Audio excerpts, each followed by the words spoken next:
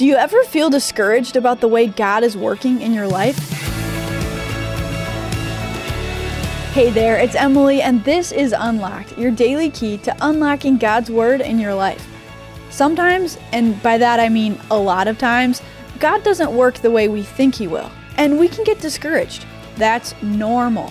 If you're feeling that discouragement right now, would it make you feel better if I told you that you're not the first? We're talking about a guy in today's devotion who knew discouragement. Our story is called Glory in This Place, and it was written by Emily Sachs. Have you ever felt discouraged about what God was doing in your life? If so, the little book of the Bible called Haggai has some encouragement for you.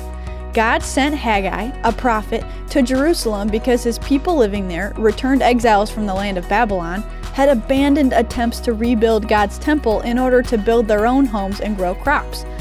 Haggai reminded them of their job in God's kingdom, to rebuild the temple where God would dwell among them. Encouraged and empowered by God, the people began to build. But as they worked, they grew discouraged.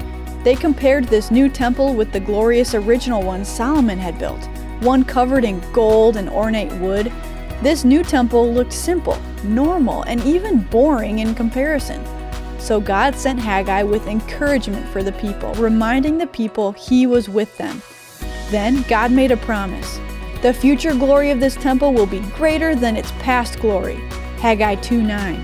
The people hearing those words for the first time must have felt overcome with awe. Their own sin had caused the destruction of the first temple, yet God, in His grace and forgiveness, had promised to dwell with them and to bring His glory, His presence, back. God's promise about the temple pointed to Jesus, who is God. He entered that temple teaching and forgiving. He also compared the temple to His own body. And when He died on the cross and rose again, He made it so that all who put their trust in Him will dwell forever with Him, free from sin and death. In Christ, we are part of a kingdom where God and His glory dwells with us. Haggai 2:5 says, "My spirit remains among you, just as I promised when you came out of Egypt, so do not be afraid." So let's talk about this.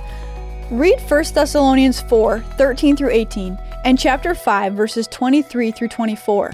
What does Jesus promise here? Now read Ephesians 2:8 through 10. Is salvation for sin and death something we can earn? What are we saved for? How can the truth in the last two questions encourage us when we are feeling discouraged about the work God is doing in us? Some good stuff to think about today.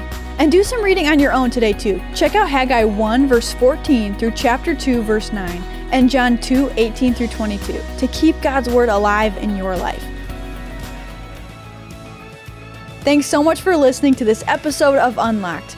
Have you ever thought about writing for Unlocked? We have writer's guidelines on our website, unlocked.org.